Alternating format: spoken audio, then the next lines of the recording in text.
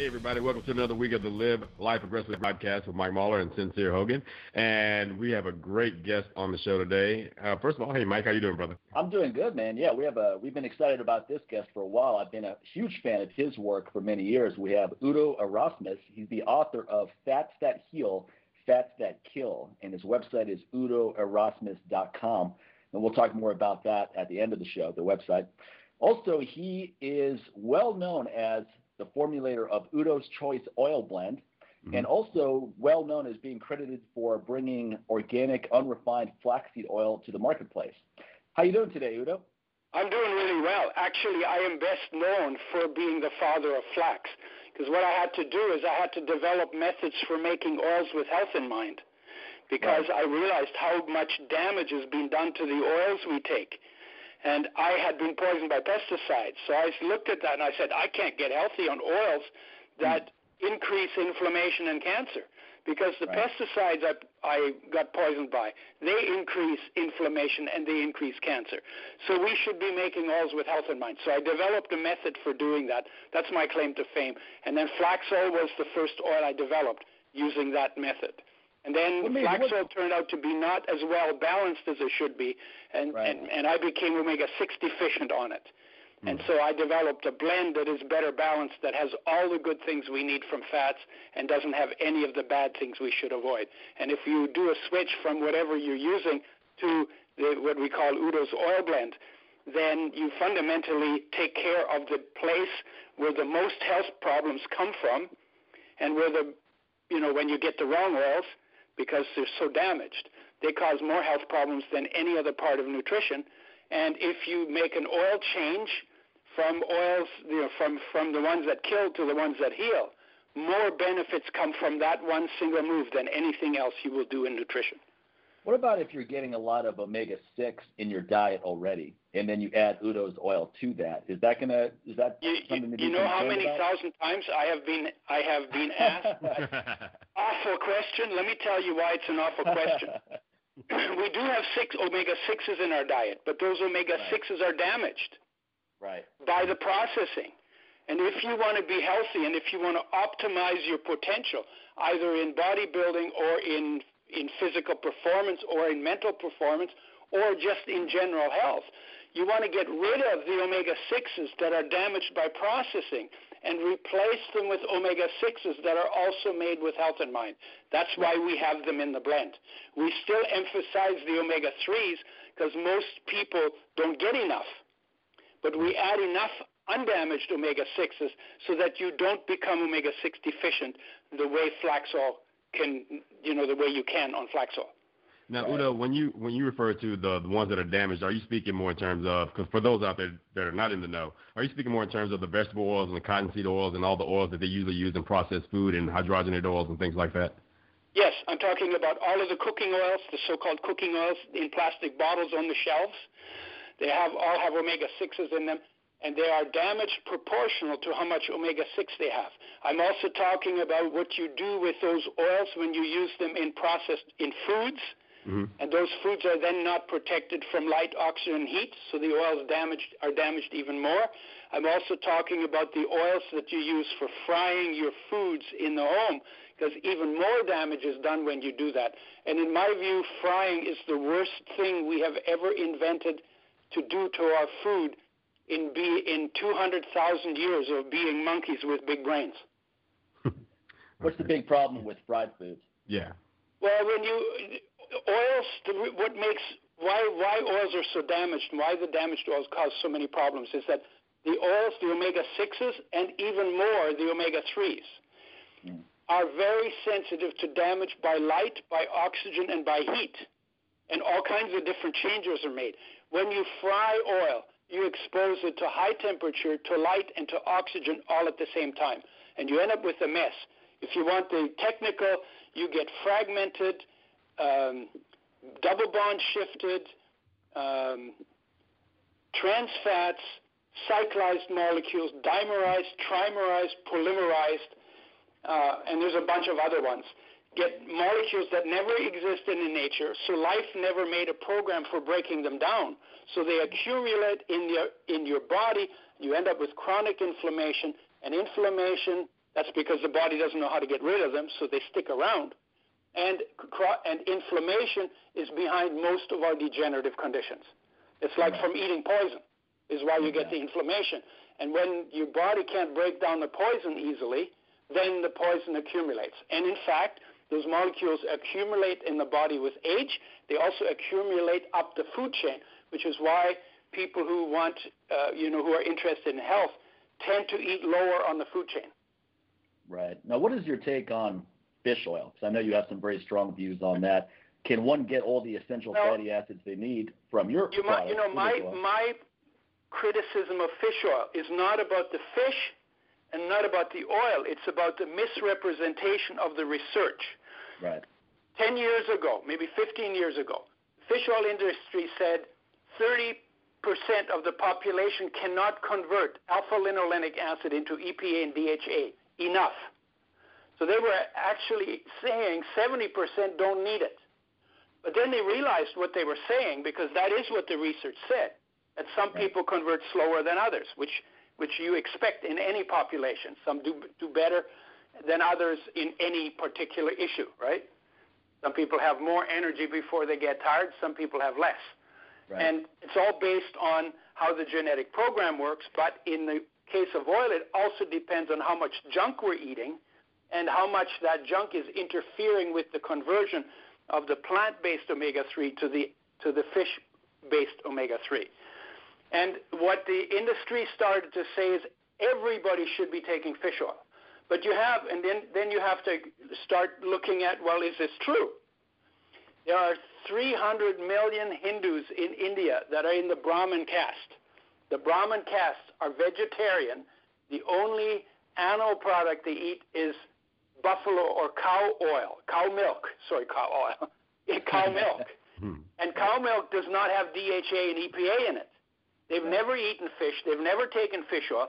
It's a 20,000-year-old culture, and they have never had a problem with EPA and DHA deficiency.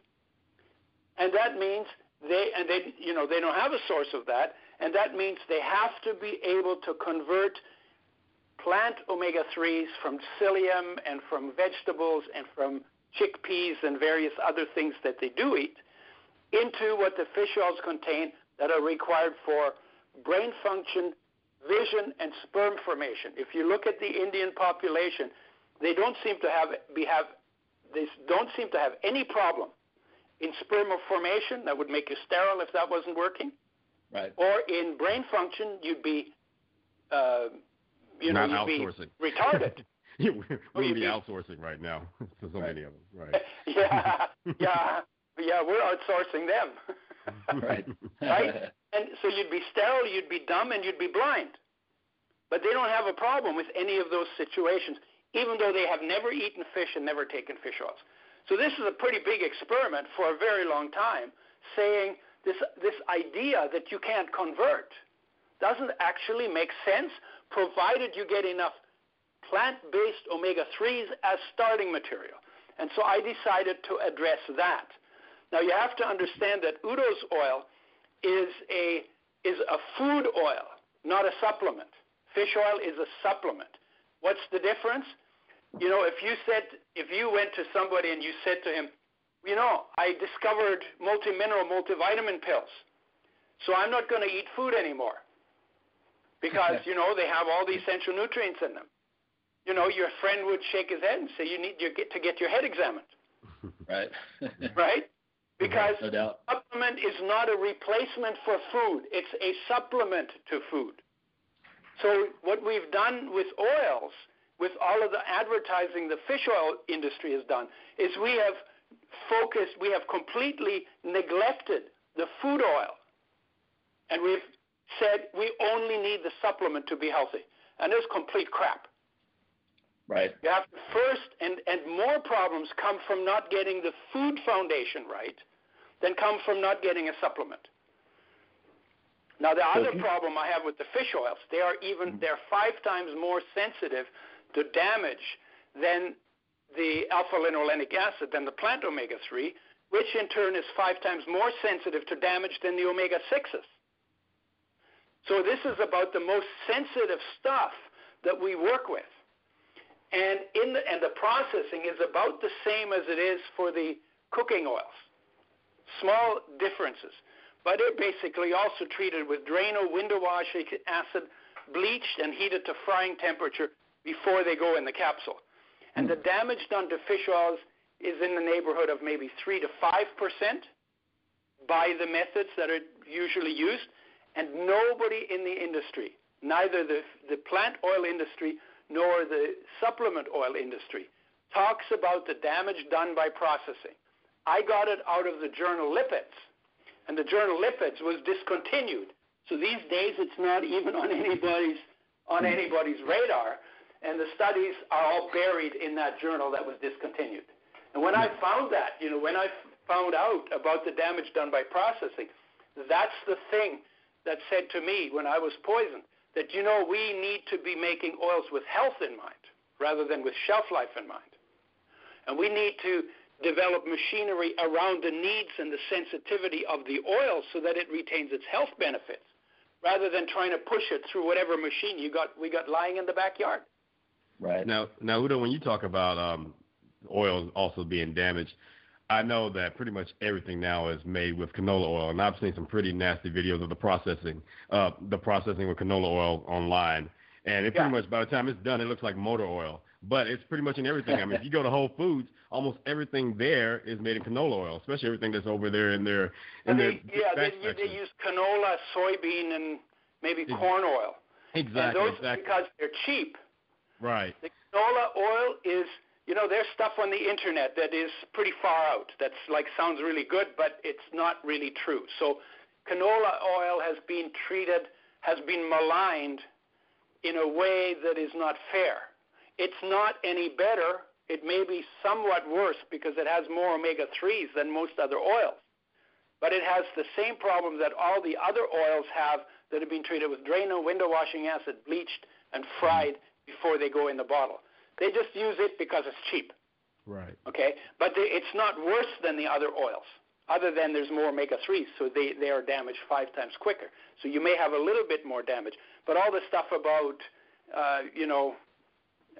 motor oils and all that, that's a little far-fetched. I understand that somebody's trying to say it's not good stuff. I don't recommend any of the cooking oils, and I don't recommend any oils for cooking, because when you do that, you fundamentally, if you fry an oil, the oil will fry your health. That's a good way to remember it. So even stuff such as coconut oil and so forth, you wouldn't recommend it. Yeah, because if the moment you turn food brown, let me tell you what the research says. Okay. When you fry something, whether it's starch that then turns brown, like on your pancakes, or protein that turns brown, like the brown on your eggs when you fry them, or on your steak when you fry it, or when you put it on the barbecue on that hot iron, right? Whether it's starch that you overheat, or protein that you overheat, or oil that you overheat, all three of them, independent of the others, increase inflammation and cancer. And why is that? Because you create molecules that never existed in nature. They're toxic because the body doesn't know what to do with them. They interfere with the body works, and the immune system goes nuts trying to figure out what to do with them. And then your cancer cells will have a chance to grow because the immune system is otherwise occupied.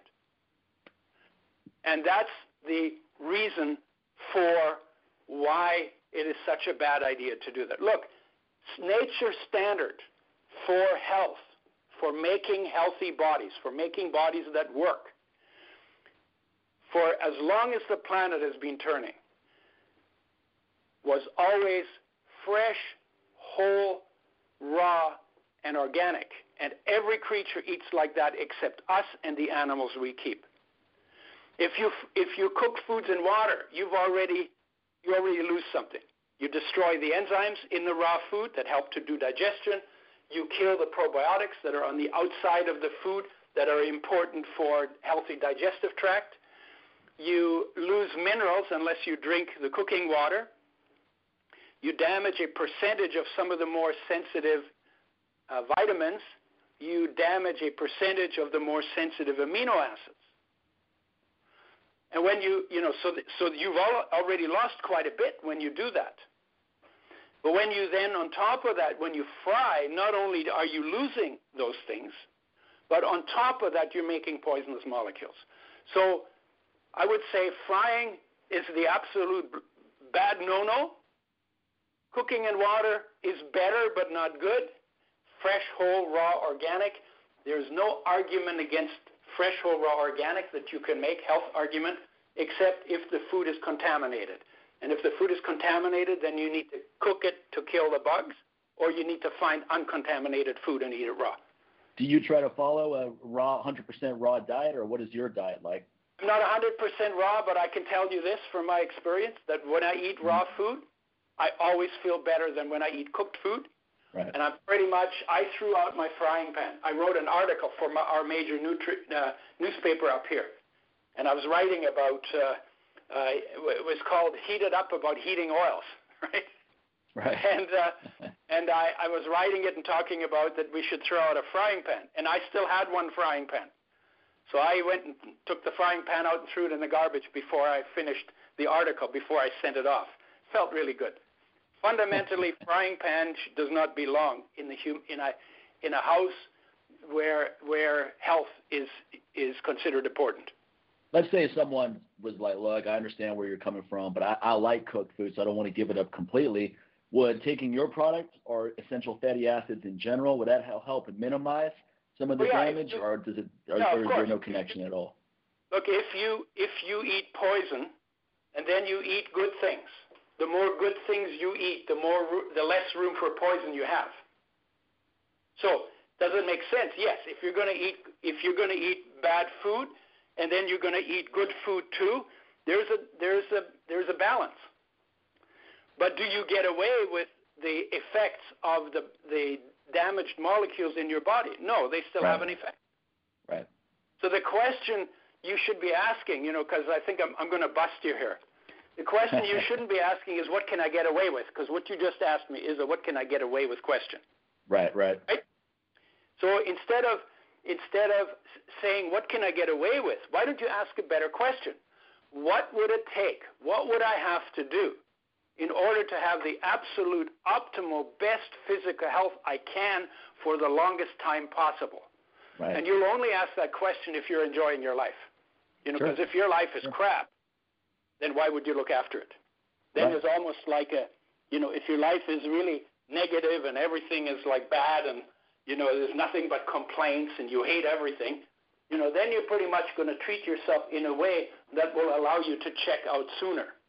Yeah, and a lot of people do that. A lot of people seem to basically say that I'm just going to run my body into the ground and enjoy it as long as possible, however long that is. So it's a very unhealthy mindset that most people fall into because they're not happy with their lives in other areas. Yeah, and what that's about, how do you get happy with your life? Mm-hmm. Honestly, the best way to get happy with your life is to get in touch with it. Most people don't live in touch with their life.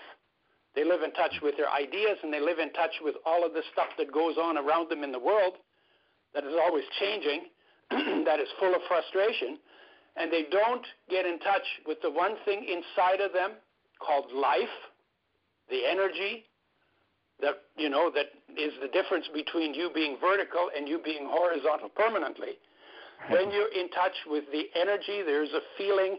That feeling is of contentment, of wholeness, of completion, of feeling taken care of peace, of insight, beauty. All the good stuff that we want is all already built into us. We came standard with it. We just don't do a lot of effort to go there. I do a practice that gets me in touch with that. I like to do it every morning before I even get out of bed, and I have nothing but good days from that place. And because I feel content and I like being here and I'm really enjoying my time here, I'm going to extend that time I'm going to extend it as long as I can, and I'm going to do whatever I need to do, which is all simple stuff, like throw out the frying pan, eat raw foods, all simple stuff that will give me the best quality of physical function that I can have in the time that I have on Earth. Very well said. Good stuff. I'm curious what just give us a day of what a diet looks like for you. I mean, I'm sure it changes each day, but just give us an idea of what you eat throughout the day. Well, I first of all, I sleep till I wake up as much as possible. Sometimes I have appointments, because my view is that if you need coffee to get up in the morning, you should have gone to bed an hour earlier in the evening. Right. I agree. We talk about that a lot, yeah. Oh, we don't do that. We try to pack so much in the day, and then we're burned out, and then it's, oh, God, I got to have a coffee. Oh, God, my life starts when I have my coffee, right? All you're doing is you're busting your adrenals, and eventually you end up with chronic fatigue. Right. And then you can't do anything. Yeah. And then people call me and say, what can I do so I can continue to live this stupid life? And I say, no, there's nothing you can do for it. You need to change your lifestyle. Sleep until you wake up. Get the rest you need. Balance between activity and rest is very important. But in terms of, and then I eat when I'm hungry. I don't say breakfast is the most important meal of the day.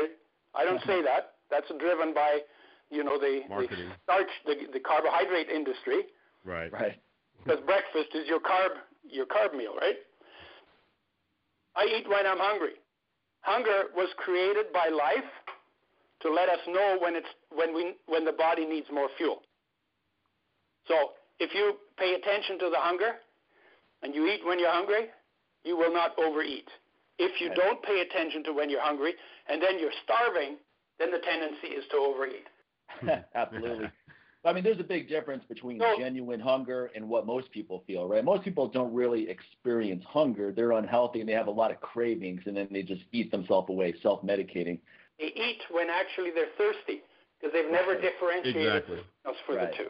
Yeah, or they confuse hunger with starvation. There's a difference, because when you're eating foods that are not nutrient dense, then of course you're going to be hungry. 5 minutes later, you're hungry again. You're eating all these because your body foods. still didn't get everything it needed. Exactly. So another reason why you should eat whole foods, not junk. Right? I agree. Yeah, definitely. Okay, so then when I get up, then I go and do some work, and I do some emails, and I do some writing or whatever, get my mail, deal with all of that kind of stuff.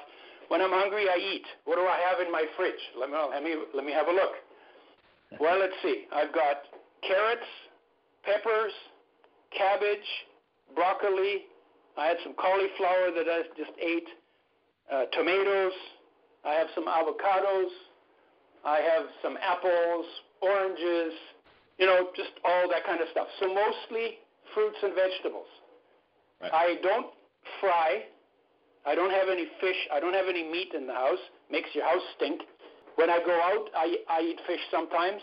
I eat very little red meat because iron.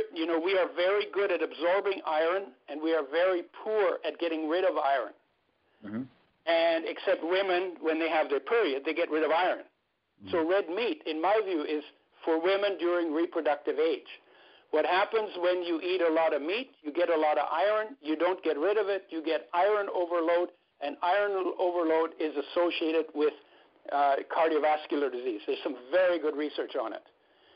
Aside from that, I don't like that when human beings commercialize their food supply, especially in the meat industry, then you end up with hormones and pesticides and drugs and antibiotics in the meat, and those create problems in your body.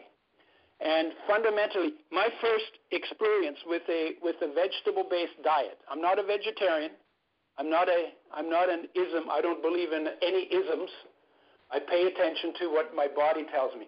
But when we did our first tour, we went 101 days in the U.S., 17,000 miles, 35 states, 85 cities in 101 days.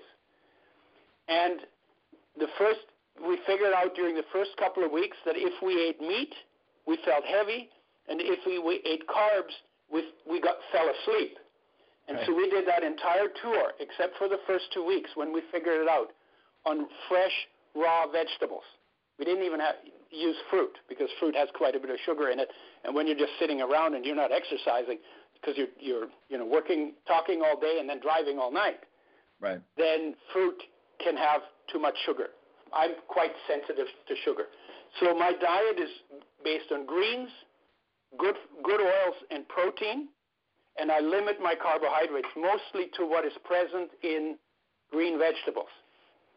I don't have pasta, potatoes, rice. I don't have any of that in the house. I do have a jar of oatmeal made the old-fashioned way, and every once in a while I have a mouthful of that, but it's not a regular meal for me. And I fundamentally just eat what I want from that setup. I have lots of energy. I'm 71. I should be a tired old guy. I don't have any pain in my joints except when I bang them, which I still do sometimes, right? I'm still learning how to walk and not stumble, right? But I don't have any joint pain, any finger pains, any inflammation. Have ton of energy. My brain works really well. And honestly, at 71, I'm having the time of my life. Life begins at 70. Now, you hear that, folks? Be careful with banging out there. You don't want to mess anything up. No matter what age. I bang carefully, much as I can. That's the takeaway message from this entire show today. Bang carefully. Yeah, bang carefully.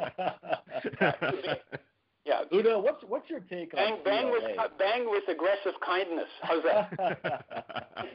Udo, we define aggressive for the show as moving forward with strong purpose. Just to clarify that point. So when we say live life aggressively, we're not saying go out there and be a prick to people. We're saying have a strong focus, be determined. I understand, and most people will call that assertive, but I think aggressive is a stronger word. Right. And I understand why you use it, and I have fun with it. I totally agree with you. Living with strength and living with purpose and living assertively and being in your own power and being in your own understanding and making something happen in the world out of your own being. I'm totally. I think you find yourself naturally more energetic when you do, and then I think you're more willing to make better choices, as you alluded to, where you're going to want to eat in a way that's going to enhance that because you have a strong purpose for existing now, as opposed to and when you don't have purpose, you tend to get very sloppy. Right. So, I think a lot of unhealthy addictions come from lack of purpose and lack of passion about wanting to. You know that when people retire from their job, you know that the average lifespan our average lifespan for men is 78 years. Right. You retire when you're 65, so you got 13 years in there. Yeah. People retire from their jobs. The average lifespan is only 3 years. Yeah, I don't doubt it one bit. I don't doubt it. And the reason why is that the people who have dedicated their life to a job, when the job dries up and they get put out in pasture, they lose their purpose. And when you lose your purpose, you go down really fast. If you're not here for something, you might as well not be here. I agree. Even if your purpose is just to really enjoy what it feels like to be alive, that's purpose enough. So it doesn't have to be an external purpose. But there does have to be a purpose for living, because otherwise, why live? Yeah. If you're going to live in a coma, what's the point? I think people make a lot of poor choices in life, just coming from that systemic point where they're very unhappy in so many different facets of life, and instead of addressing those things, they just self-medicate, and then they just spiral out of control with the whole thing.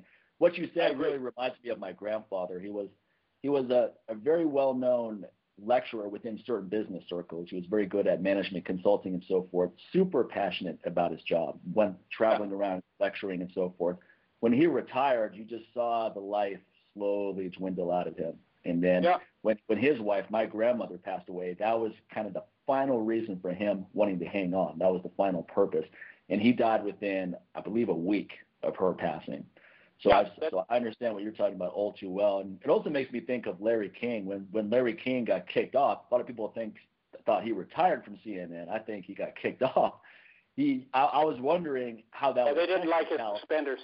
I was wondering how that would affect his health, and then I was happy to see him on a new show because he's in his 80s, and you can tell he loves what he does.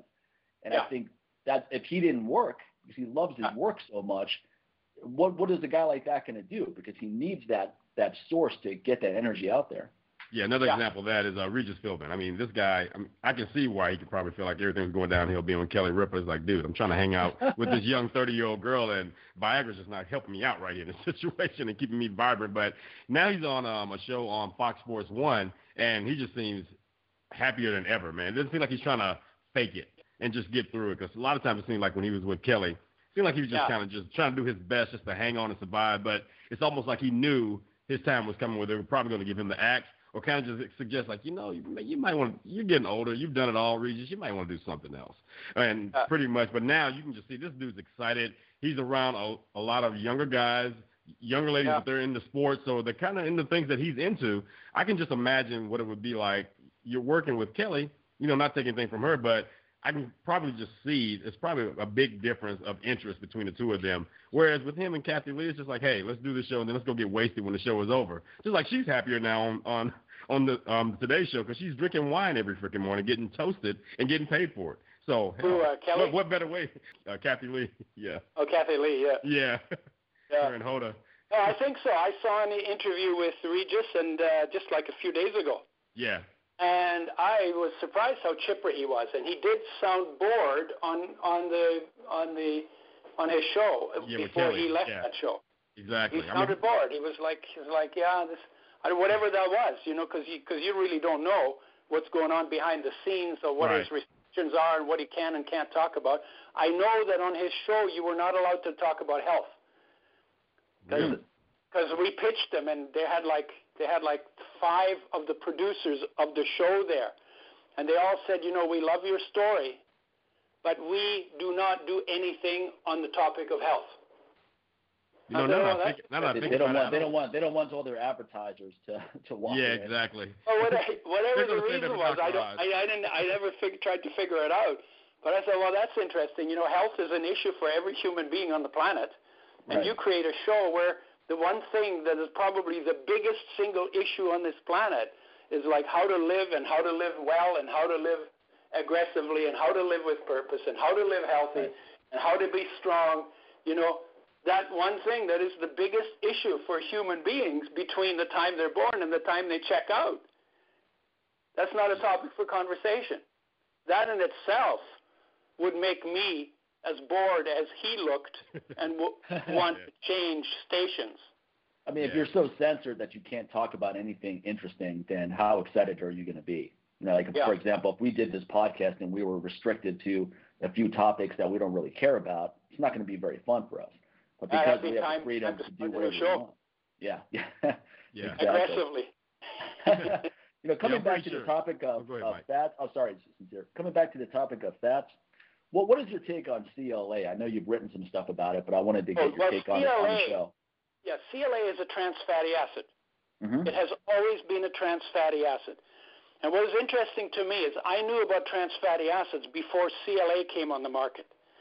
They then did some studies. They made some claims that it helped you lose weight. It turns out that omega-3s use the same mechanism that CLA uses for losing weight. But omega-3s are essential and natural, and CLA is a damaged omega-6. And so I've always said, no, I don't think you should be doing that. I don't have it in my oil because it's a trans fatty acid. It's made commercially. It's really cheap to make. They sell it for really expensive. If I sold my oil for the same amount that you sell for CLA, I figured out one day the little bottle of my oil, like this 8.5-ounce bottle of my oil, would cost $180. Wow. That's how expensive CLA. And then there were a bunch of studies done that said CLA does nothing for diabetes, does nothing for cardio, does nothing for cancer, and does nothing for inflammatory disease. Those are the 4 big ones. And when I saw that, I said, but what really interested me is that we were told, actually, I mixed 2 stories here. So what was really interesting to me is you never saw in the marketing material for CLA when it became commercial that these were trans fatty acids or the isomers, because there's a way of writing a formula for CLA that where you can tell from the formula what kind of a molecule you've got. That was never in any of the studies that were done on CLA either, and I almost guarantee you that the reason for that is that the people who make CLA hired some professors to do studies and instructed them to report on CLA without ever mentioning that it was a trans fatty acid. So we were in the health food trade, and we had left, we'd gotten rid of all the margarines that have trans fatty acids in them, and they were margarines from 8% trans fatty acids to, I think the highest was around 43, 45% trans fatty acids. And CLA is 70% trans fatty acids. Wow. So then I gave a talk at one time in a store, and I talked about that. They went back to the store owner, it was actually a chain, and they said, we have a policy of no trans fatty acids in our store. But this guy came around, and he says CLA is trans fatty acids. And they were selling a lot of CLA at that time. And they got back from head office a note that said CLA is not a topic for discussion. And why is that? Because they were selling a lot of it. Right. And, who's this Udo guy to come and rain on our parade? But from my perspective, it was always about health.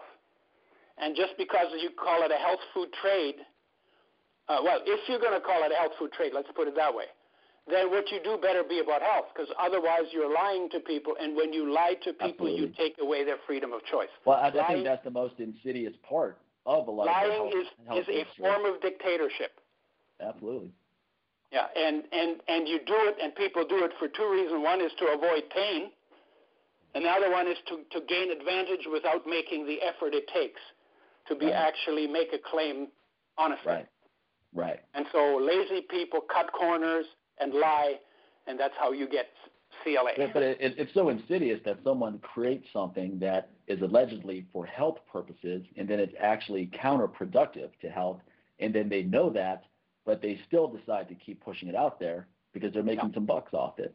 When money, and in the U.S., I'm in Canada, we're stupid too, but in the U.S., money is God. Right. Fundamentally, money is God, right? Well, when money is God, everything else will be sacrificed for the sake of money. And if you look at it from that perspective, that explains just about every problem that you have in the U.S., in the USA, that we have in Canada, and that any other country has in its own country.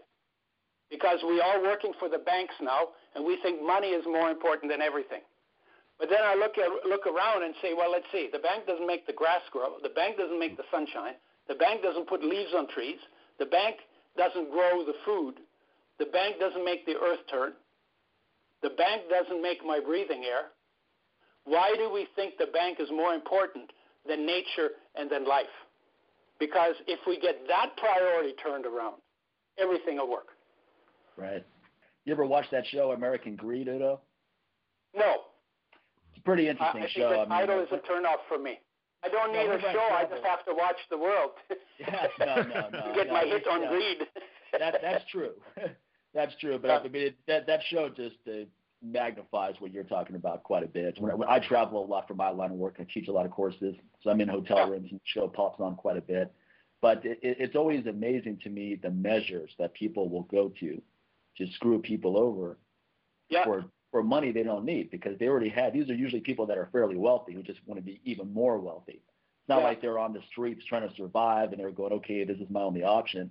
These are people that could do it legitimately and have a great lifestyle, but they decide that's not enough, and now they're willing to do whatever method, no matter what the consequences are. I mean, there were two old ladies that were picking up homeless people and killing them off, and then they would put insurance claims on them first, have them sign life insurance and so forth, and then collect the claims.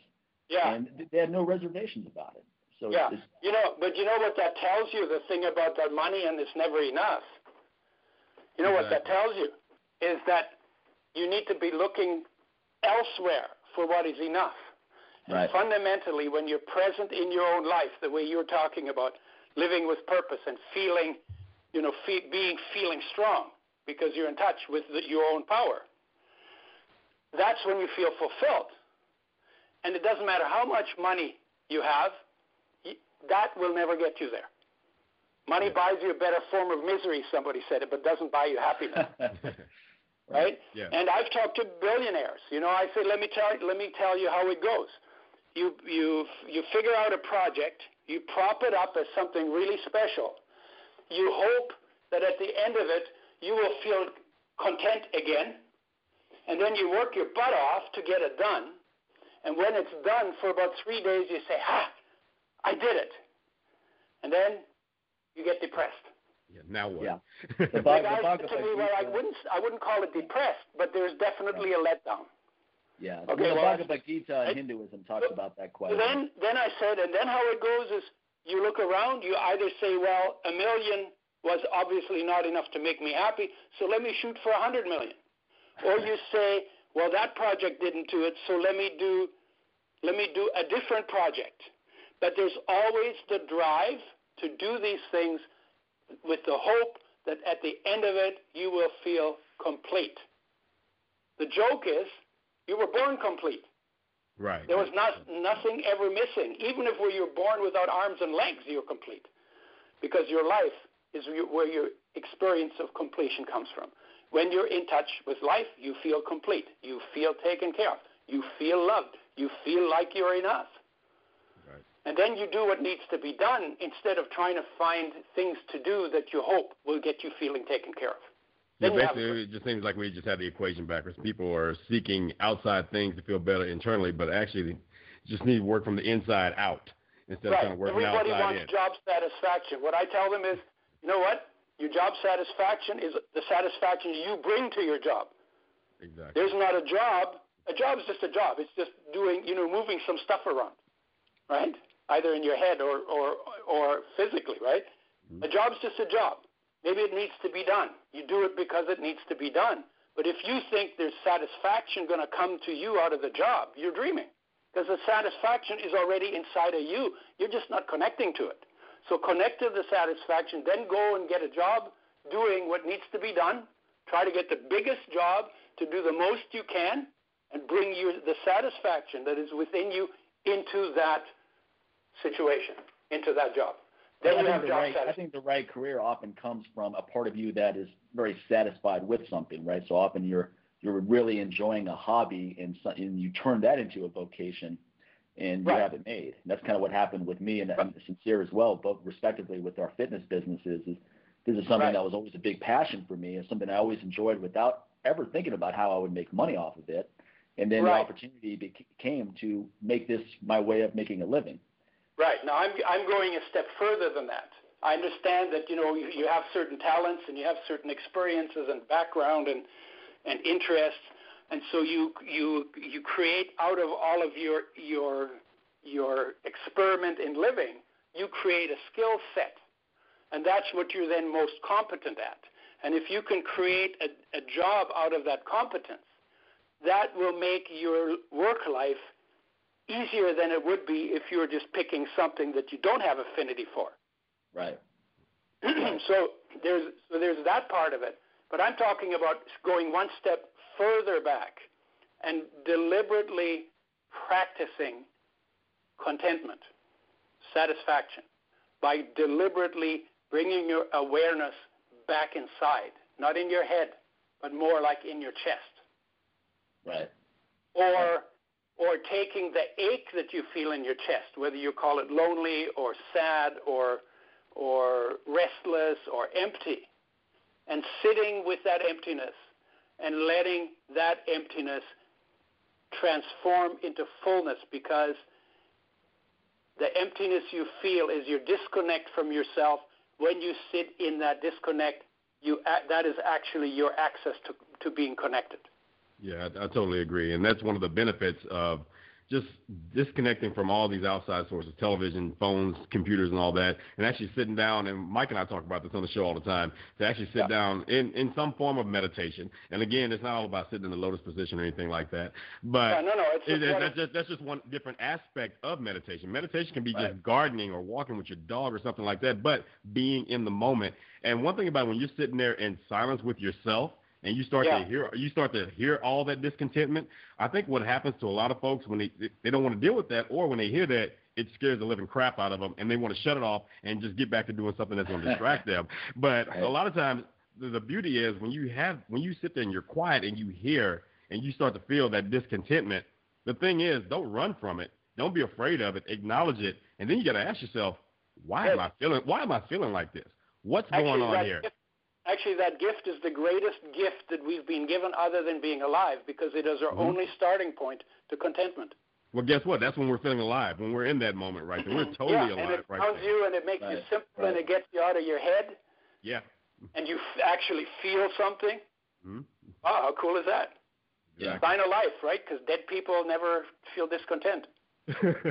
Udo, I'm curious, Udo, how you got into this whole path, learning about fat and so forth. Yeah. What were you doing before all of this, and how did this whole thing start off for you? I was born in a war, so I got primed for looking at what's wrong and how to fix it on just about everything. And I was very good at complaining about what's wrong with the world until my sister took me aside one day and she said, we agree with all this stuff that you're talking about, because I was very vocal about it. She said, the problem with you is you don't do anything about it. You just bitch. And that rocked my world. And then I started thinking, okay, well, if I know what's wrong, then where is my effort to make it right? And then what happened in my personal life, of course, I was discontent. So I have felt this ache in my chest all the time. Couldn't shake it. Didn't know how to get rid of it. Eventually ran into somebody who said, the peace you search for in the world is within you, and I can show you where that peace is. And I learned a method for bringing the awareness inside. We call it knowledge, like it's self-knowledge. You know the way Socrates said, know thyself? That's what he was talking about. Well, I don't know if that's what he was talking about. I'm sure that's what he was talking about. Right? Yeah. Know thyself. What does it mean to know yourself? You can't know yourself without looking at yourself, without being in touch with yourself, without feeling what it feels like to be alive.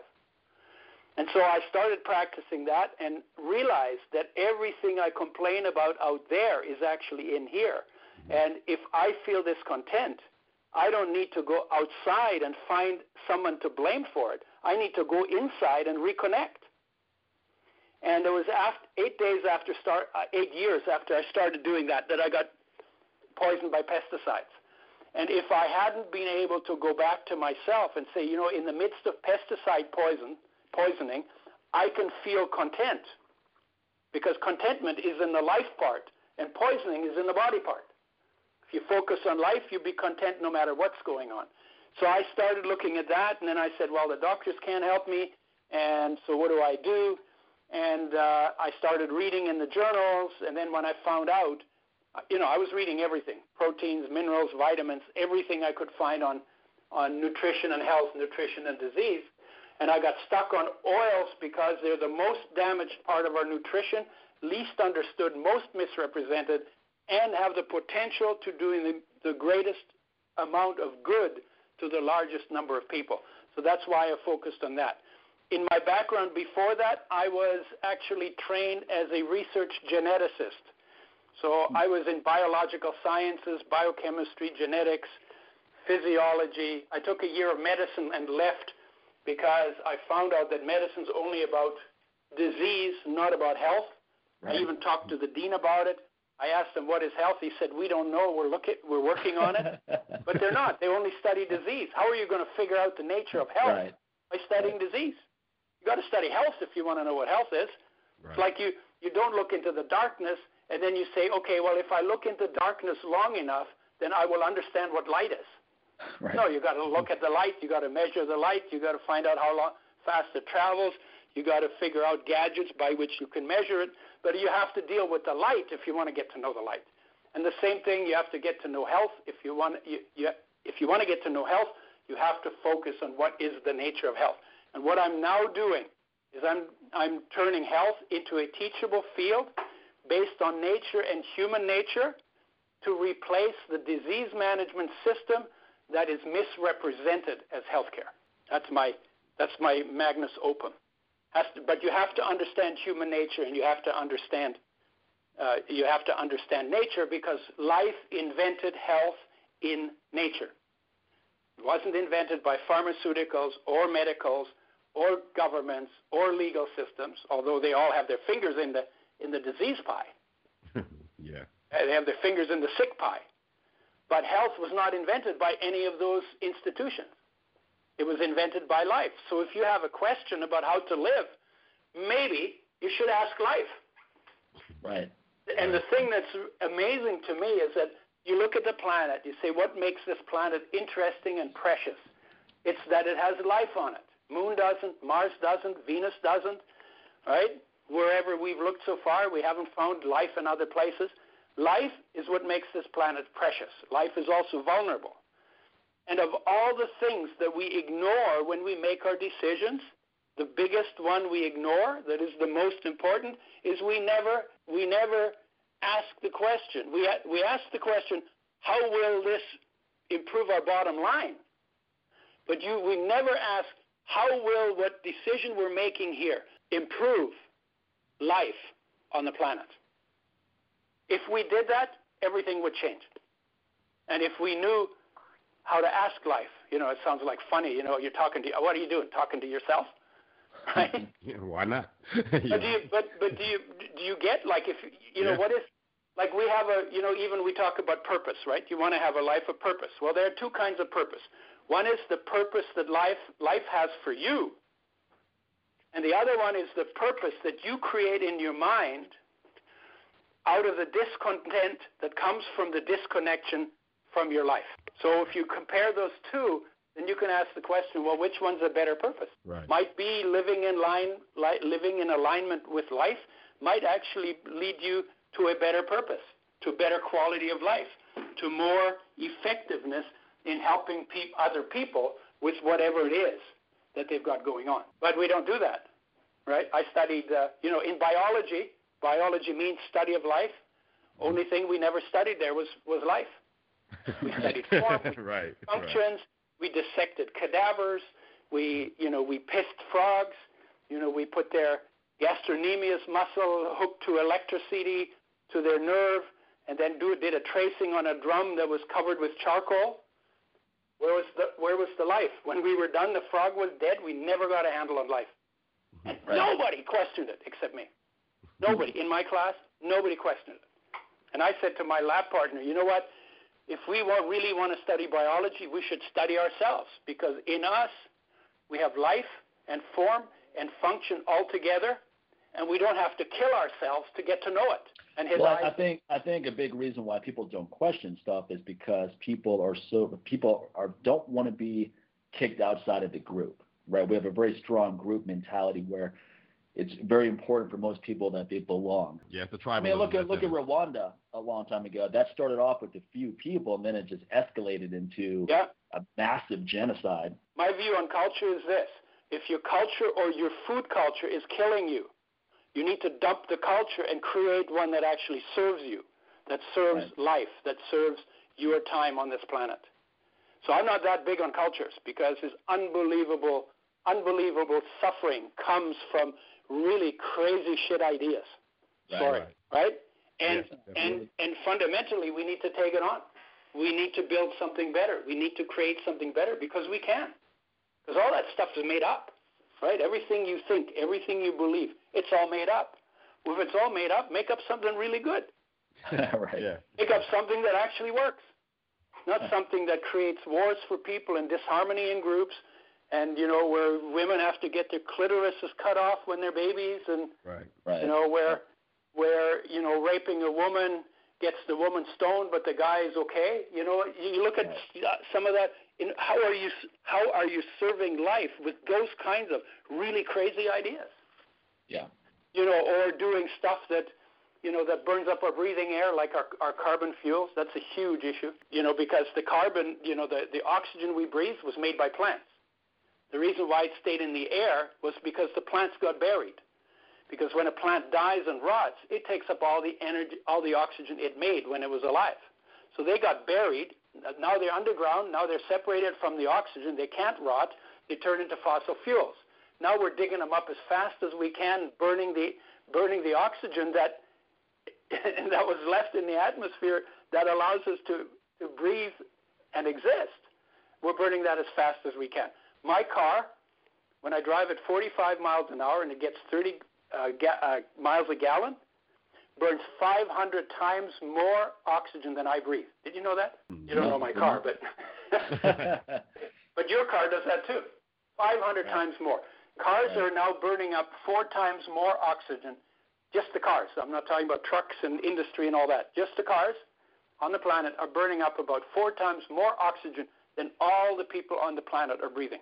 And it's not an unlimited resource. The whole atmosphere is only 10 miles high. 10 miles high is like from where you are to your suburbs. Right. Right? That's all it is. It's like really thin. It's not like 8,000 miles across. It's 10, right? And all the oxygen is in that. It's a limited resource. And we are absolutely not paying attention to it. And we need to pay attention to it. And the first thing is just to make the point. Now you got something to think about. Start the conversation, Absolutely. Yeah, and because what we need to do, if the story that we're telling is killing us, we need to create a better story and start telling that, and start telling a story that actually supports and protects and cares for life. Right. Definitely. Udo, just one listener question. Yeah. We know you're a busy guy, so we'll let you go soon. But what about you? Also offer a product, marine algae DHA. How is this? Do you think this is the best way to get additional supplemental DHA EPA as opposed to fish oil? I'll tell you what. There are 2 ways you can get DHA EPA that work pretty well. One is fish oils that are carbon dioxide extracted, because the process is different and the damage is not done, and the PCBs and dioxins are mostly taken out by it. So carbon dioxide extracted fish oils. But you have to be careful, because there are people who say we have carbon dioxide extracted fish oil, and they do, but they sell other fish oil that is not carbon dioxide extracted, and they don't tell you that. And that's because carbon dioxide extracted fish oil is more expensive, and the amount available is smaller. So that would be one way to go. But the fishery industry is not sustainable. So my view is get out of fish. Here's what you do. Krill oil is the biggest biomass in the ocean. It is sustainable because they've set the catch limits before they put the first net in the water. And krill oil is low in the food chain. It is alcohol extracted, so it isn't damaged. And it is in a form that is better. About 40% of it is in the phospholipid form, which is much easier to absorb.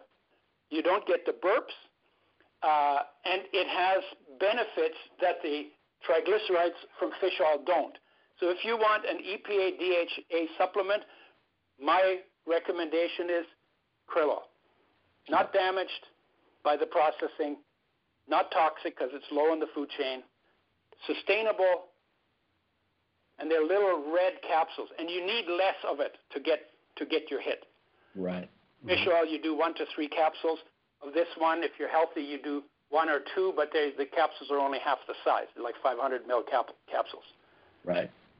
And now, if someone's using your Udo's Oil Choice blend, and let's say they're 200 pounds, take 4 or 5 tablespoons per day, are they going to get enough conversion of the ALA into the other metabolites, DHA, EPA, et cetera? That's not really a concern. Yeah. Yes, they get enough. But if your diet is poor, there are some factors in the diet that will inhibit conversion, like trans fats, saturated fats, monounsaturated omega-6s, but also lack of B6, which affects 80% of the people, magnesium, which affects 80% of the people, B3, zinc, and C. So if you have all of those optimized, then no problem with the conversion. If your diet is really bad, it may be helpful for you to take the oil as your food foundation and a krill oil supplement as a supplement to that oil foundation. Or you just clean up your diet. There you go. Oh, yeah. I'm never against cleaning up your diet. Right. No. Right. I mean, the smart thing to do is to clean up your diet. Right. And there might be a few people who would still do, the way you do that, you do it by feel. Get your foundation right. Sure. So take the oil blend, do it for 3 months. You take a tablespoon per 50 pounds of body weight per day, mix it in food, spread it out over the course of the day. Oils belong with food. Do that for 3 months and feel what it feels like. And then do the supplement for 3 months in addition to it and see if you notice a difference. If you notice a difference, keep doing it. If you don't notice a difference, save your money. that's a simple. But you got to do it by experiment because I'm not I'm pretty smart, but I don't know everything. And bodies are different, and situations are different, and there may be some people who will do better, but your body will let you know. Just pay attention. That's the way I do it. That's called experimental. It's always by observation. Pay attention. Pay attention, and you'll learn. And when it's about food, pay attention what you put in. Pay attention to what comes out. Pay attention what happens in between. Good advice. So that's the way I do it. I'm not that big on the tests. Half of the time they don't know what the tests are supposed to measure.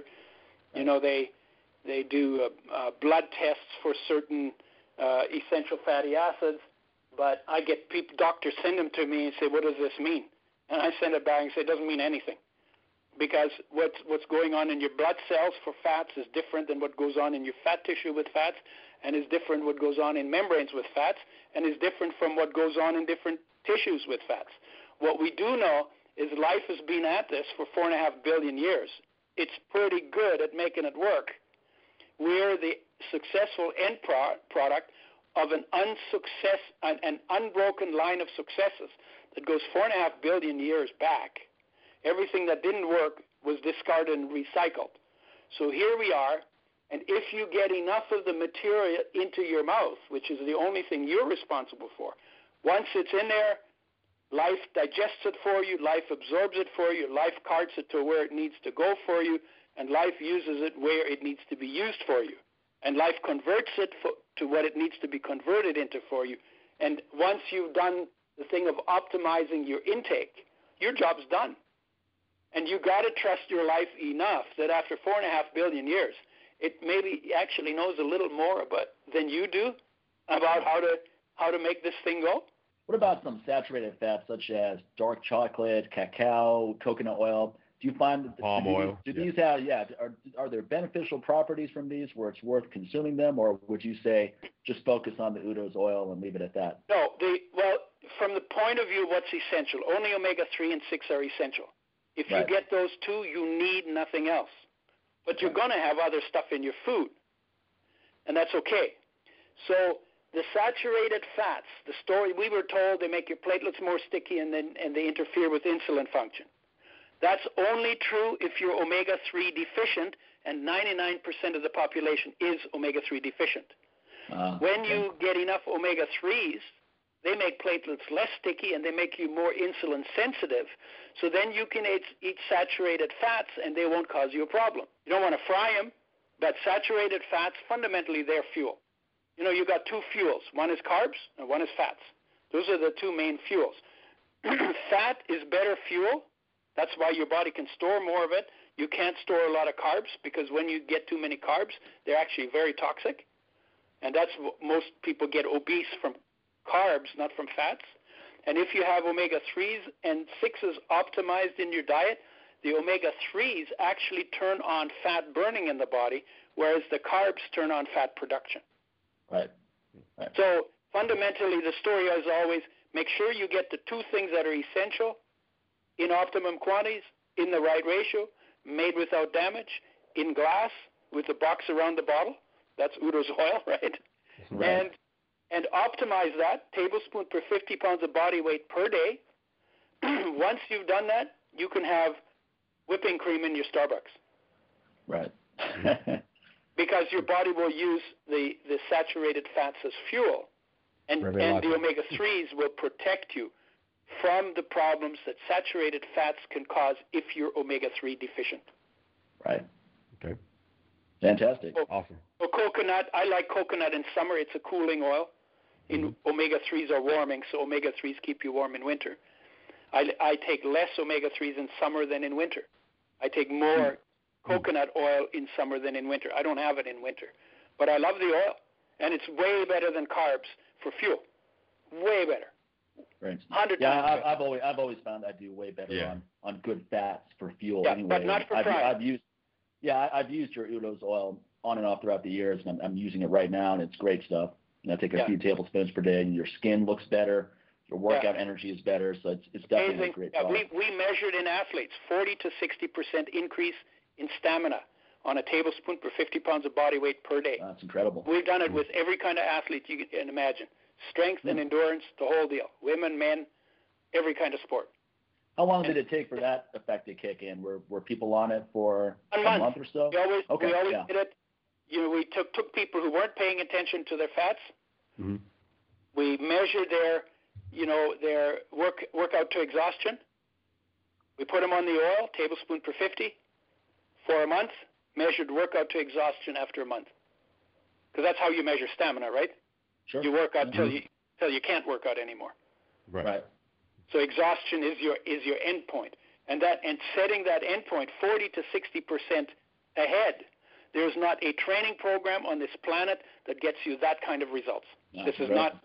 So you can't ascribe this to better training. And then what we did is we took them off, and we watched their energy go down. Huh. Then we went back on. We watched it go back up again. We did it twice. Yeah. Then you know for sure. Then we took them off again, and then they fired us and said, no, we're going to continue taking it because they liked the results so much. No doubt.